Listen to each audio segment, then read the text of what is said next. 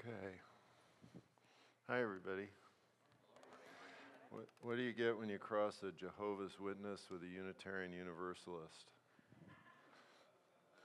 Somebody who knocks on your door and doesn't know why. I got more. I got more. Okay.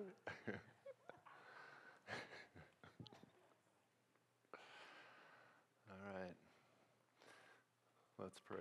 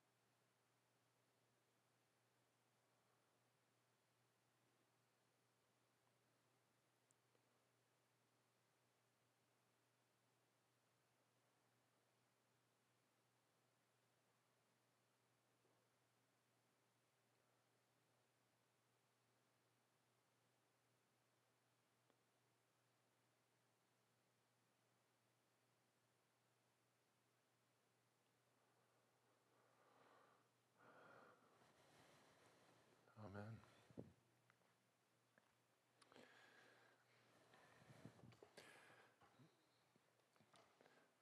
Yesterday when I was putting up these percentages, sometimes we think, oh, 2%. Doesn't sound like very much. I pay attention to more than that.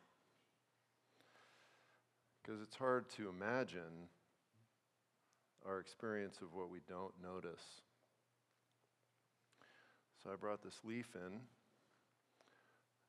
You all saw this leaf and passed it by. Anybody remember it? Anybody lose their leaf? No. It was right out there, so all of you saw this. And you ignored it because your brain knew that it was not relevant to your life. So, but we look at this, and one of the things we know about what happens, the way that energy and information gets transmitted in the universe, is that everything that happens actually has a subsequent effect and a ripple. And so we can imagine all the different colors this leaf had been. We can look at its shape. We can think about the bugs maybe that ate part of it. What it was like when it was little, a little leaf. All of the raindrops that hit it.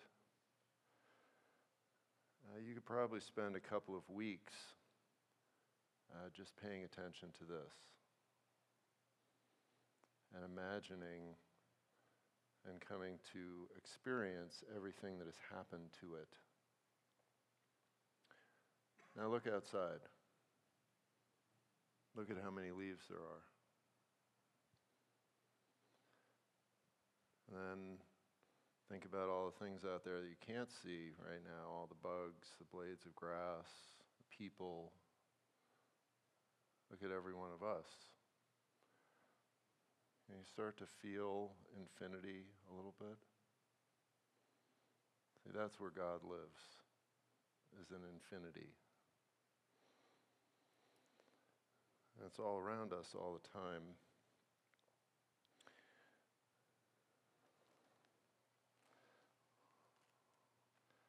So let's listen again.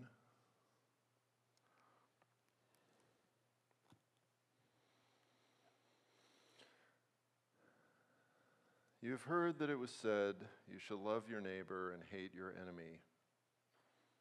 But I say to you, love your enemies and pray for those who persecute you, so that you may be children of God who is in heaven. For God makes the sun rise on the evil and on the good, and sends rain on the just and the unjust. For if you love those who love you, what reward do you have?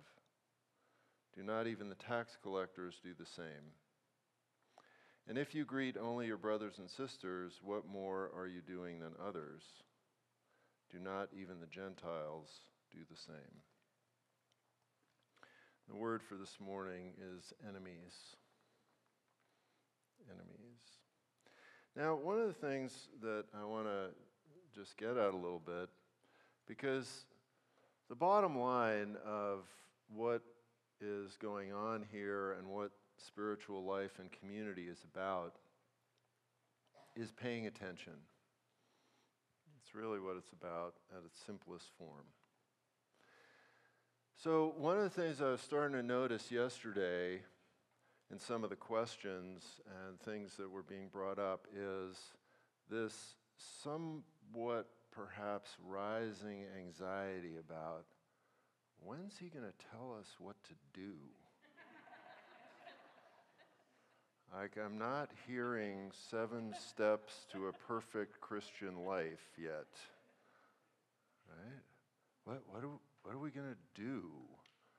Like, I'm just hearing all this foo-foo, weird, nothing stuff. I don't like that. Right? And what that is, you see, is part of our modern bubble. The bubble of doing things. Right? Isn't that the way our whole life is organized, our society? Right? One of my favorite bumper stickers that perfectly illustrates this. Jesus is coming, look busy. Right? Right? Jesus is coming, look busy. A friend of mine and I once were leading a 5-day retreat that it was a particular event to which camping and conference ministry people from across the country had been invited to learn about spiritual practices. And so we had all these camp program directors, and there's no more compulsive doing kind of person than a camp program director, right? And so, somebody's got to come up with all these games that Pete's always throwing at us, right? I mean, we got the jousting horses. We're going to have like balloons soon or something. I expect any wild stuff to come out, right? And you have to, you're doing all these things to create these environments, right? And so all these people are like, okay, great. Now I'm going to learn a new set of things, doing all this stuff. And we're going along and we're kind of doing our thing and we're talking about these spiritual practices. And these people are getting more and more irritated. And after a couple days, now they're starting to get mad at us. And, then the staff that invites them, because you can't have your participants get mad at you because they fill out bad evaluations, then you're in trouble. So at the staff meetings, they're getting a little more dicey. Like, oh, people are really wondering, like, when are you going to start talking about doing things? Now, the reality is that we had been talking about doing things, but they were different kinds of things. And so finally, I just ditched one of my talks, and I went in, I wrote up on the board all of the spiritual practices that we've been talking about, and it was about 15 different things. And I just said, so I'm hearing you guys are mad at us, and I'm sorry, and, you're concerned about that we're not giving you things to do for your camp programs. I said, but here's all the things we've been talking about doing. Right? Because they'd been putting all of that into the ignore category. So they hadn't heard any of it. And so they're looking at the list, and again, like, when you get out of the bubble, like it's a weird experience, it's kind of as if your brain goes on tilt for a second. And you get this weird look on your face, like, oh, my eyes are disconnected from my brain here. I'm trying to not see something. And then they're like, oh, yeah, I guess those are things we could do. We're like, yeah, right, that's what we've been talking about. Okay. We now have massive amounts of medical evidence and data that our life of endless busyness is killing us. Now, I am not using that term metaphorically. I am using it literally. Okay? The incredible rise and epidemic in anxiety and depressive disorders, the incredible rise and epidemic in autoimmune disorders, the incredible rise and epidemic in medicating our children, all of these things are coming from this life of endless doing and busyness. And it is not good for us, and we know that. Well, there are facts out there that know it. And what we do is we take all those things and we put it in the ignore category, and we sign our children up for 37 new activities. Because that's what our society tells us to do. Right? And so the reality is that I actually have been talking about some things that you can do with yourself and your family. Right? If you took half an hour a week to do silent prayer with your spouse, not a day, not every other hour, just a week. If you just did it once a week, you would find your life to begin to change in very positive and significant ways.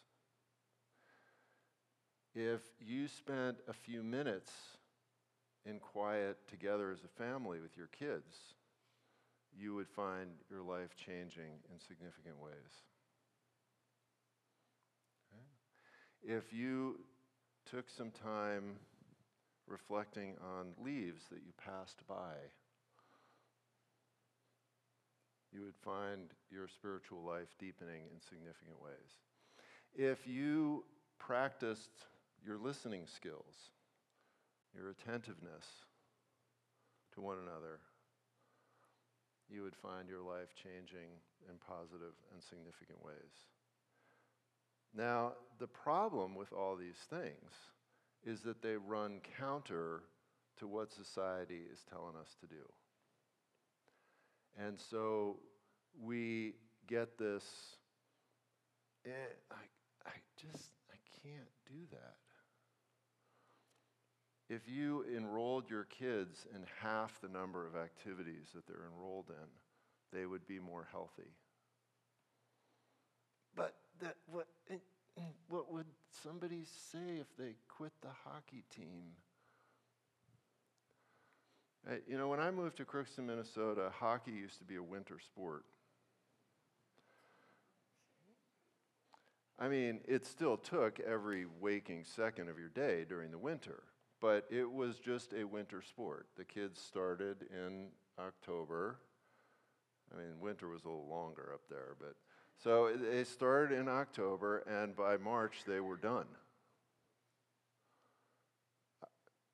Hockey is now a year-round undertaking.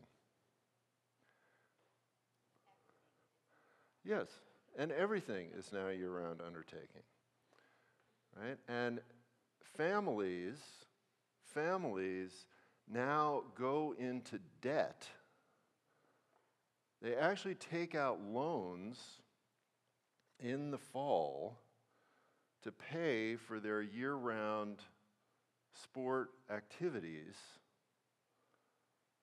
that they then have to work a second job in the summer to pay off so that they can then do it again. Right? This is not life-giving. This is not of God. But we just keep doing it more and more and more and more, right? Because we're a prisoner of what our tribal world tells us to do. And when you attempt to step out of that, you feel the dissonance. Right? And so that's why spiritual practice is practice. Because we have to engage these things more and more so that, again, as we connect more deeply with the divine, who is all about what is life-giving, right? That is the basic definition of God, is that which is life-giving. As we connect more and more with that, we have a greater sense of confidence to do the things that we are discerning and understanding are life-giving, even if it runs counter to what most of the rest of the world is doing, which, by the way, is what we say God is about, I think. Right? Jesus is different than the world. I think I've heard that in the Bible. Maybe I'm wrong. Okay, so I just want to kind of pause and address this issue because, again, it's a great way of kind of noticing, like, okay, what is this attention thing all about? To begin to notice the automatic things in our lives that maybe are not working so well. All right, are there any questions about that? Comments? Okay. Back to Bubble Land. All right, so enemies. What is an enemy? Any guesses?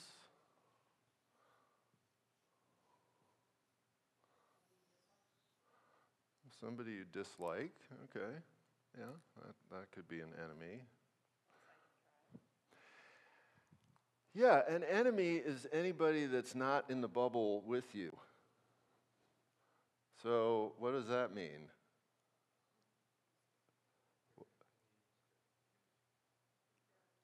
What? Yeah, different views, values. Yeah, is anybody in there with you? No. Everyone is potentially an enemy. Right? Because everybody's bubble is slightly different. right? This is why marriage is so hard. This is why marriage is so hard. Because you are entering into this incredibly intimate relationship with another bubble person. And so, marriage without attention to it as a spiritual practice, marriage becomes the battle of the bubbles. Right? Who gets control over the other person? Right? Who gets to say who does what, when? Right? Is it okay to not put away your socks? Who gets to take care of the house? Who gets to pay the bills? How do we raise the kids? The looks on your guys' faces are great right now. You're all thinking like, oh yeah. Right? Okay. Yeah, so that's what happens. And society actually sets up all kinds of rules, right, to make the battle of the bubbles a little smoother. Right? This is what patriarchy is all about. Right? If we just say the guy always gets to choose the rules, right, then that makes things, quote, easier unless you're the woman. Right? And so if women are just property, which is what women have been most of society's history, well, then we just get to pretend they don't even have a bubble. That doesn't count. And they just get sold off. And then they get told what to do. And then we pretend that God wants that. Okay, so there are all of these rules and regulations then that society creates to help this happen, to make it, quote, easier. But really, what it's just doing is trying to manage and keep the bubbles intact. Okay? So an enemy is anybody whose reality becomes significantly different from ours. Right? And of course, this is one of the reasons that once divorce became acceptable in society, the divorce rates just skyrocketed. Right? Before, it wasn't that marriages were better than they are now. Please don't delude yourself into thinking that. It's just that there were incredible societal pressures to prevent that from happening. Right? Women were not allowed to have their own checking accounts. Women were not allowed to get their own jobs. People got fired if they were divorced. I mean, there were incredible societal pressures to keep these relationships together. As soon as those were taken away,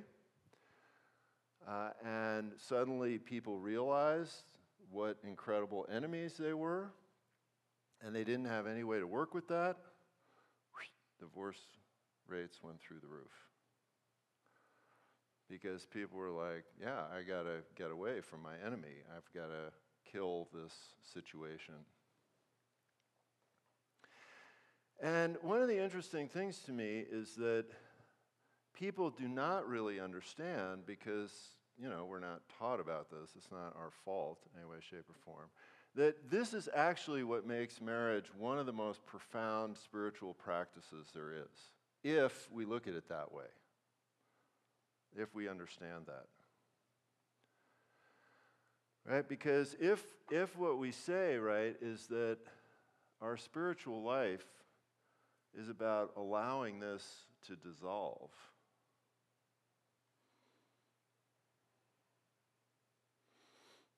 This starts to dissolve.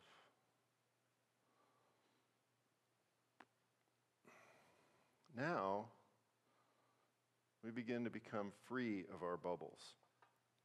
And one of the best ways to do that is to have somebody else very close to us all the time.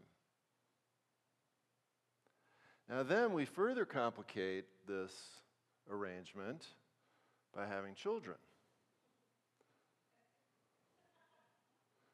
So, at first,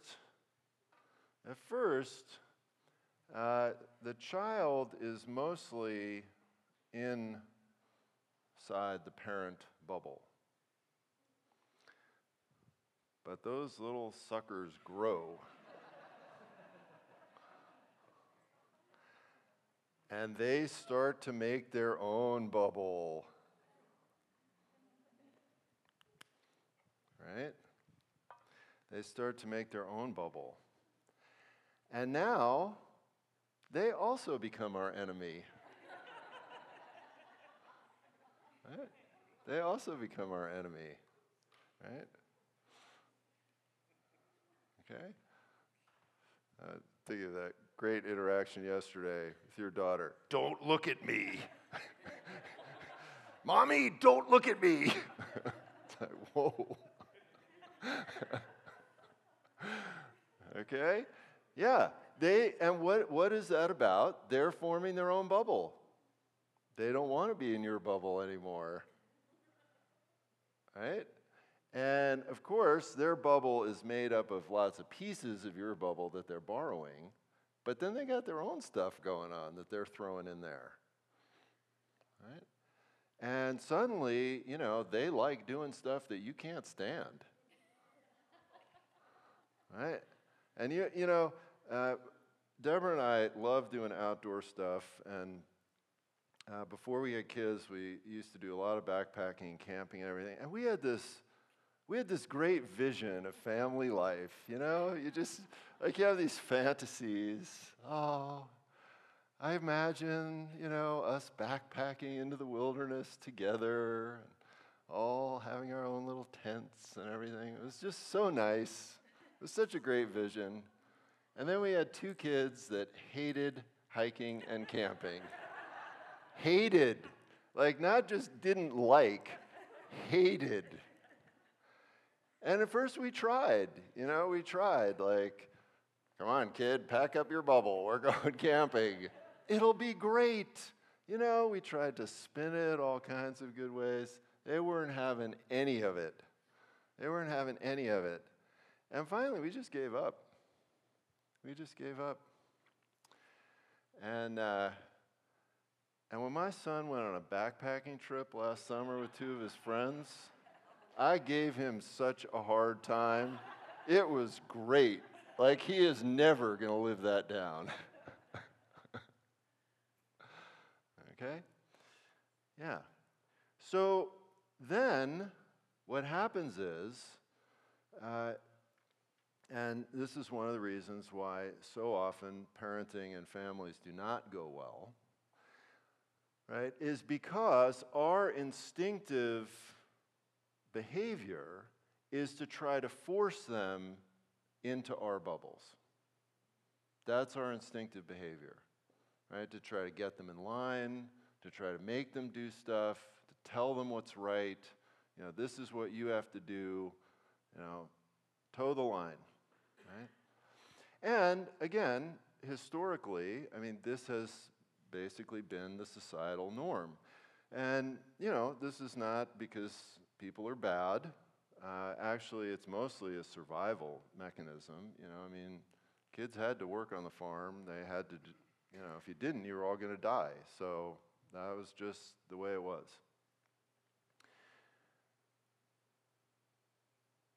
This is now a group spiritual practice, though, right? How do we start to listen to each other? How do we start to attend to each other? How do we start to teach those practices to our kids so that they can start to learn how to listen and be silent and be reflective?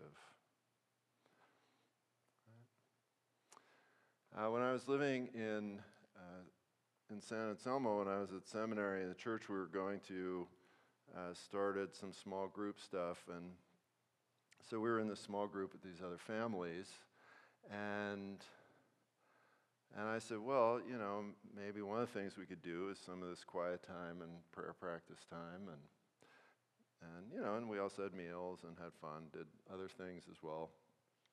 And people were like, oh yeah, that'd be great. So we would get together at each other's houses, and the kids would all be there. We all had kids, and they were all in elementary school. And the adults, we would have our silent time just there in the living room or whatever family room people's house had. And the kids would be playing, right? And so at first, when we first started to do this, the kids are running around, and we'd give them a little prompts like, okay, this is a quiet time, so it'd be great if you guys could calm down a little bit during that time or go make noise somewhere else. And so they did that and everything. Well, what was really interesting was that over the first year, and we'd get together about every month, over the first year, we started noticing that when we did our quiet time, the kids started getting quieter and quieter. It was really, really interesting. And then one day, I remember this was just so great. One day, we're together, and so we're all sitting in our circle in the living room. And after we were done and got up, the kids were in one of the bedrooms. They were all sitting in a circle being quiet. They were all in like 2nd to 5th grade. Right? I mean, we hadn't told them to do this. Right? They were just doing it. And so then every time we got together, like everybody was just silent and listening and paying attention. It was amazing. It was amazing. Right? And so again, we didn't have to force them to do anything, but we all know that like kids pay attention to us and learn by example. And so they were just like, okay, this seems kind of fun to do for a few minutes. The parents are all doing it. All right. Now, so within a tribal group,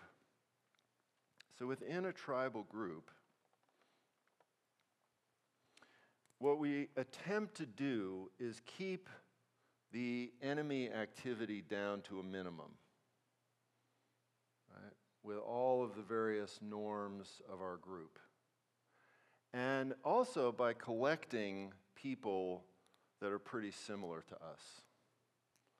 Right? So the tribe, naturally, I mean, in the old days, it was just geographic and it was just familial, right? But now, we still attempt to form these tribes of fairly similar people. And of course, we've got this phenomenon, everybody's noted, that's even going on the internet, right? And when the internet started, we also had this very naive fantasy about the internet. Oh, the internet's great. It will connect everybody in the world. That'll be just beautiful.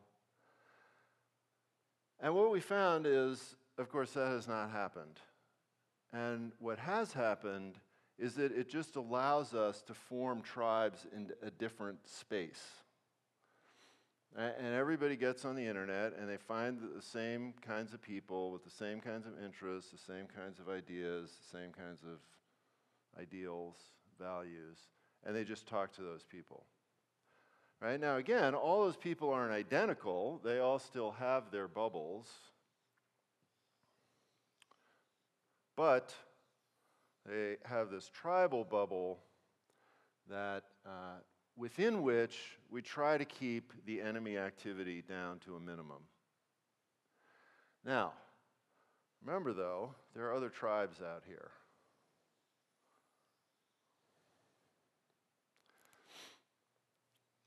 We have no such compulsion about keeping the enemy activity down to a minimum with the other tribes.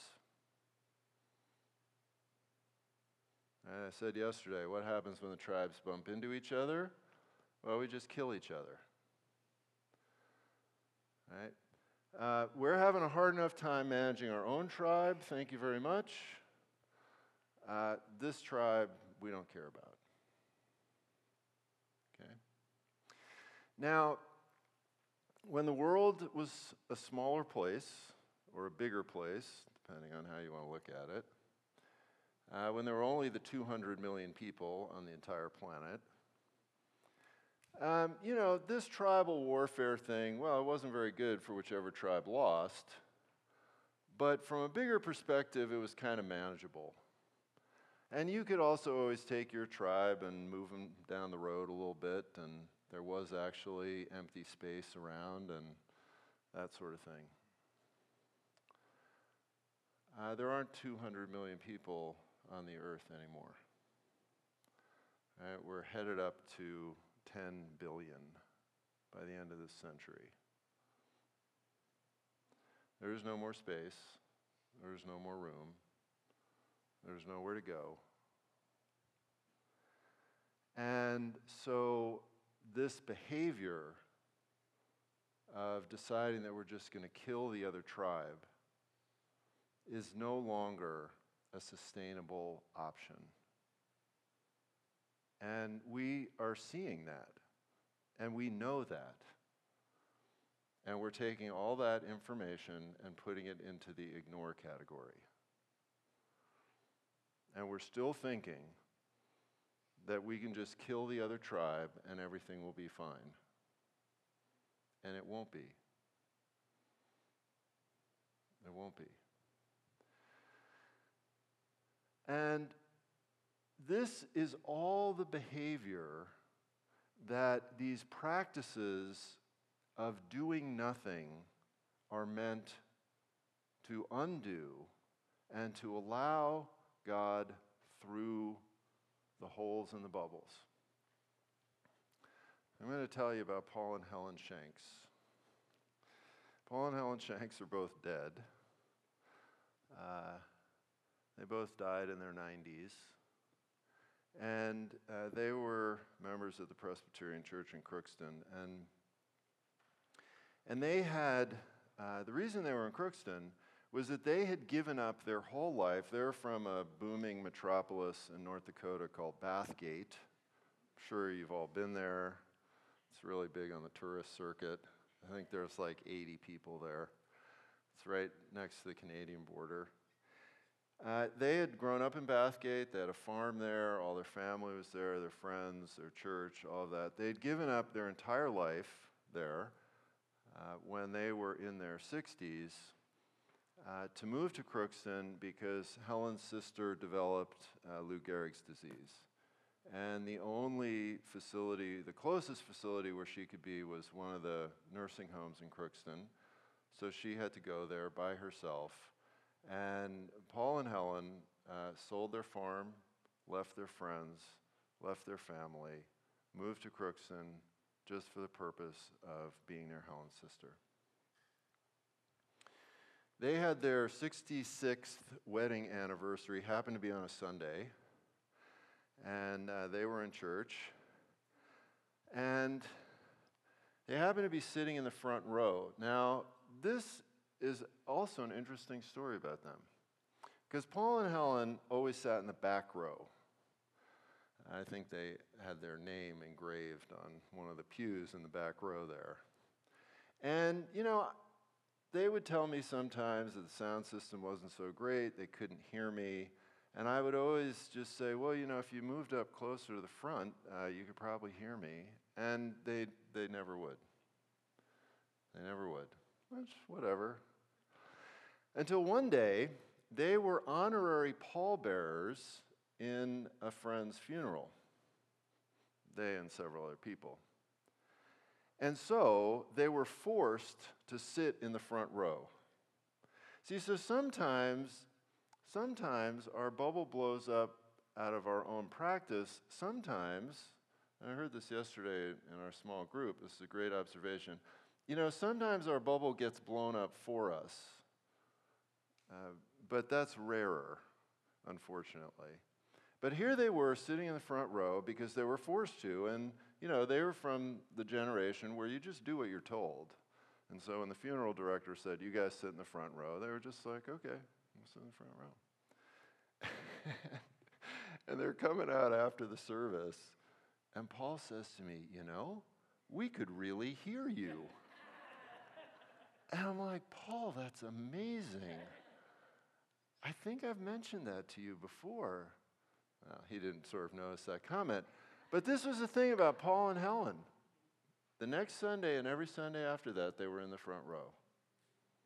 They actually paid attention to their experience.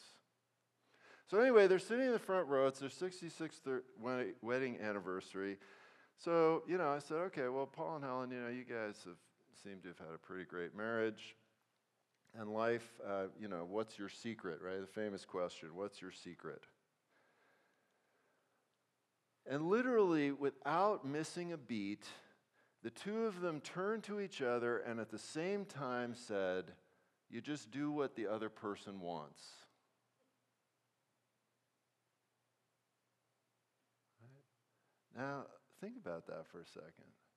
If both people are always doing what the other person wants, right? What does that create in terms of this incredibly open space of possibility? Right? This is a description of becoming completely detached from your world. I'm willing to completely give up my world for the other person. The other person is completely willing to give up their world for me. Okay?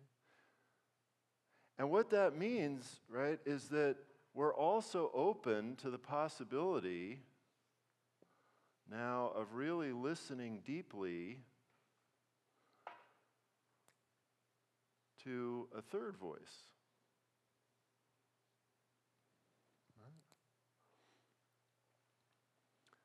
I'm sure if you asked both of them, neither one of them would have wanted to give up their life in Bathgate. They loved their life in Bathgate. They loved their farm.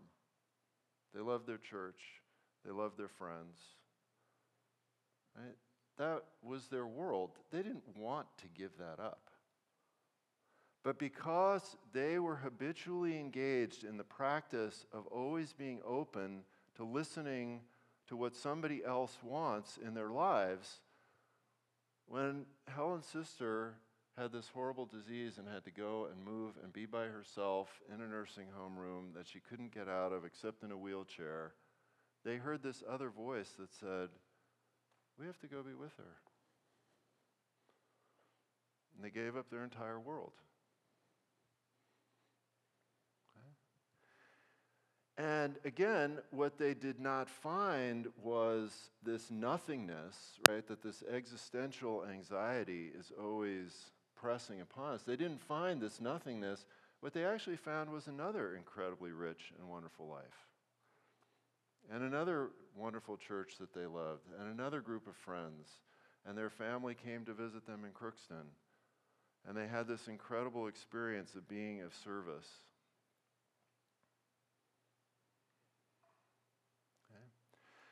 So the bubble world tells us if I'm open to something else, this will be a bad thing, right? If I don't put my kids in all those extra activities, it will be a bad thing. If I allow myself to listen to something different, it will be a bad thing. If I have a neighbor that looks different from me, it will be a bad thing. If I talk to somebody of a different religion, it will be a bad thing. Right? If I do something, if I give up something that's killing me, even though it's what I've always done my whole life, it will be a bad thing. Right? That's the message that we're continually being given by our tribe. The thing is, that is not true. That is not true. It's a lie. And when we talk about the world and the prince of the world being a liar, this is what we are talking about. Because that infinity, that openness, right, that presence of God in our lives, that life-giving spirit is always there supporting us. Right, this is one of the reasons that some of the most profound spiritual texts in our tradition were written by people who were in prison. Right? This is not the lifestyle we all aspire to. In fact, it's the lifestyle we're all trying to avoid because that's bad and horrible. right? Because it means completely giving up our world. And yet what these people have found and experienced, and again, it's not that they wanted to be in those situations, they didn't.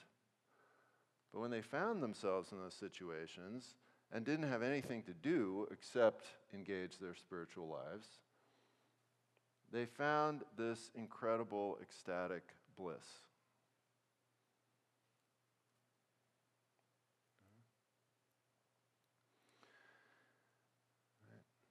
And so this is one of the reasons, though, that something happening.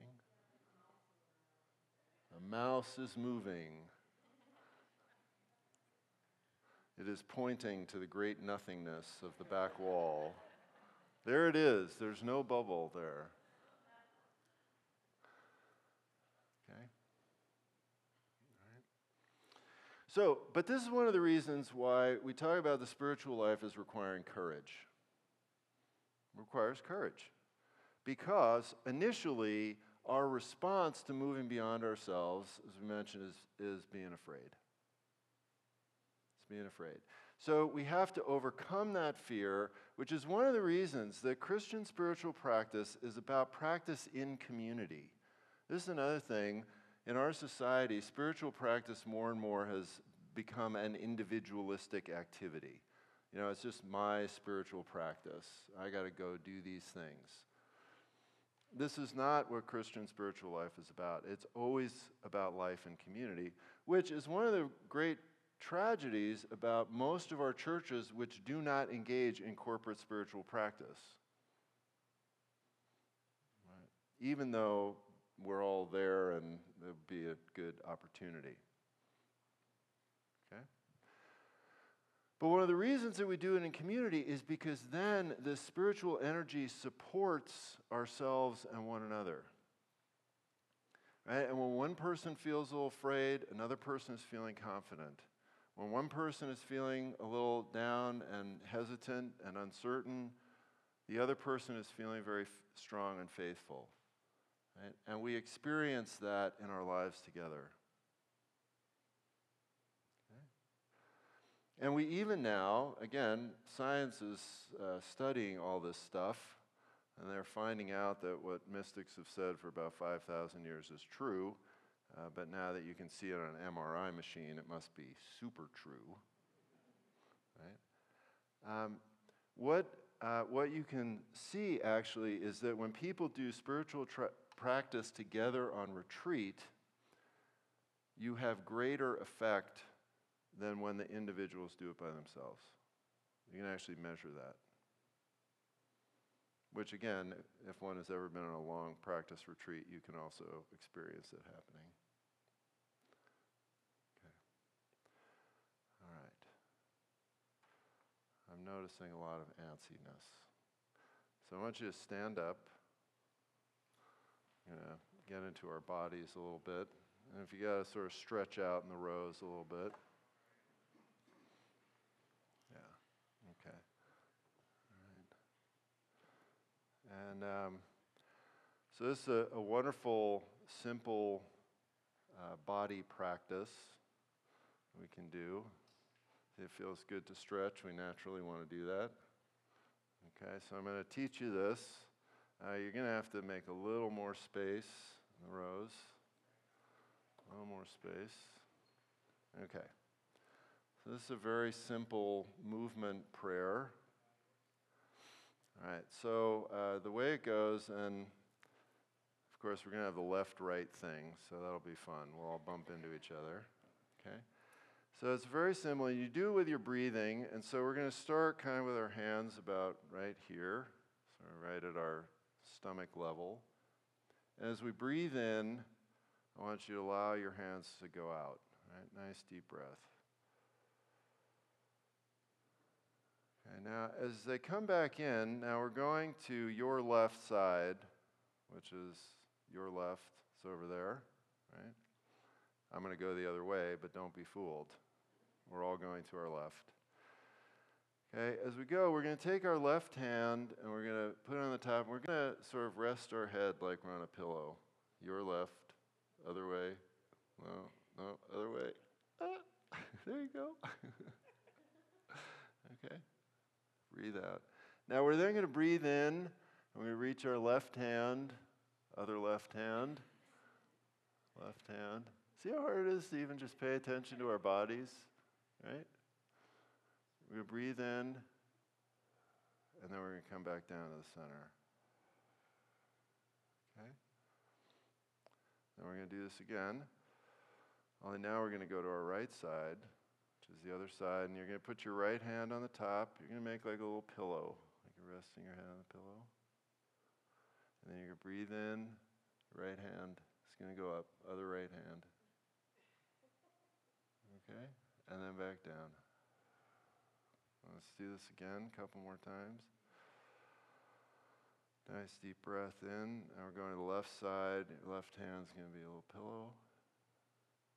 And then you're going to reach up. Again, breathing in. And back down. Breathing out. Again, breathing in. Go to the right side. A little pillow. Up. Coming back down.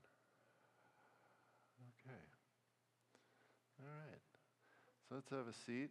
I'm going to be quiet for a couple minutes. So that's a very simple thing you could do. It's a prayer called Connecting Heaven and Earth. And a couple things about silent prayer time. So being in our bodies is a challenge. Silent prayer time is very much about being in our bodies, so it's nice to be aware of our posture. It's nice to have kind of upright posture, not super rigid, but just upright. Have our heart open. Our hands can be on our laps in whatever way is comfortable. Our heads up. You can imagine that your spine is suspended from the ceiling with a string. And it's just resting very naturally. Right? And again, you can have your eyes closed or open. And if they're open, you have your gaze slightly downward. And another nice technique for silent prayer is a very old one where you have what's called a sacred word. Only it doesn't matter what the word is. It doesn't need to be anything sacred. If you have a hard time thinking of a word, I often recommend porcupine, just because it's kind of funny. And when we drift off in our minds and we become detached from our bodies and we notice that we're distracted, we simply use our word like an anchor to bring us back to where we are. So we're not repeating this word a great deal necessarily. We're not focusing on this word. We're just using it like a marker to bring us back to the fact that we're just sitting here in this room, putting ourselves at God's disposal, watching our thoughts and feelings come and go, watching the spaces between them, just developing our awareness, allowing God into our hearts and minds, even if we have no idea how that's happening.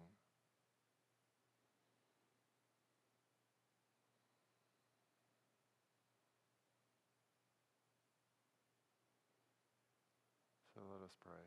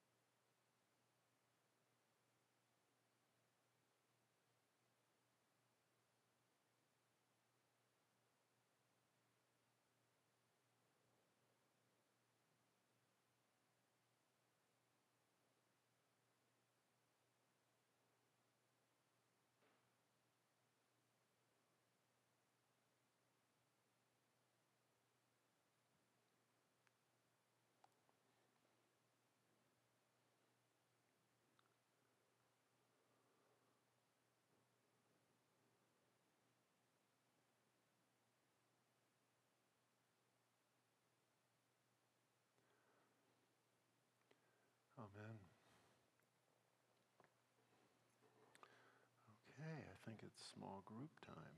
So we take a break and then come back a few minutes. Thank you.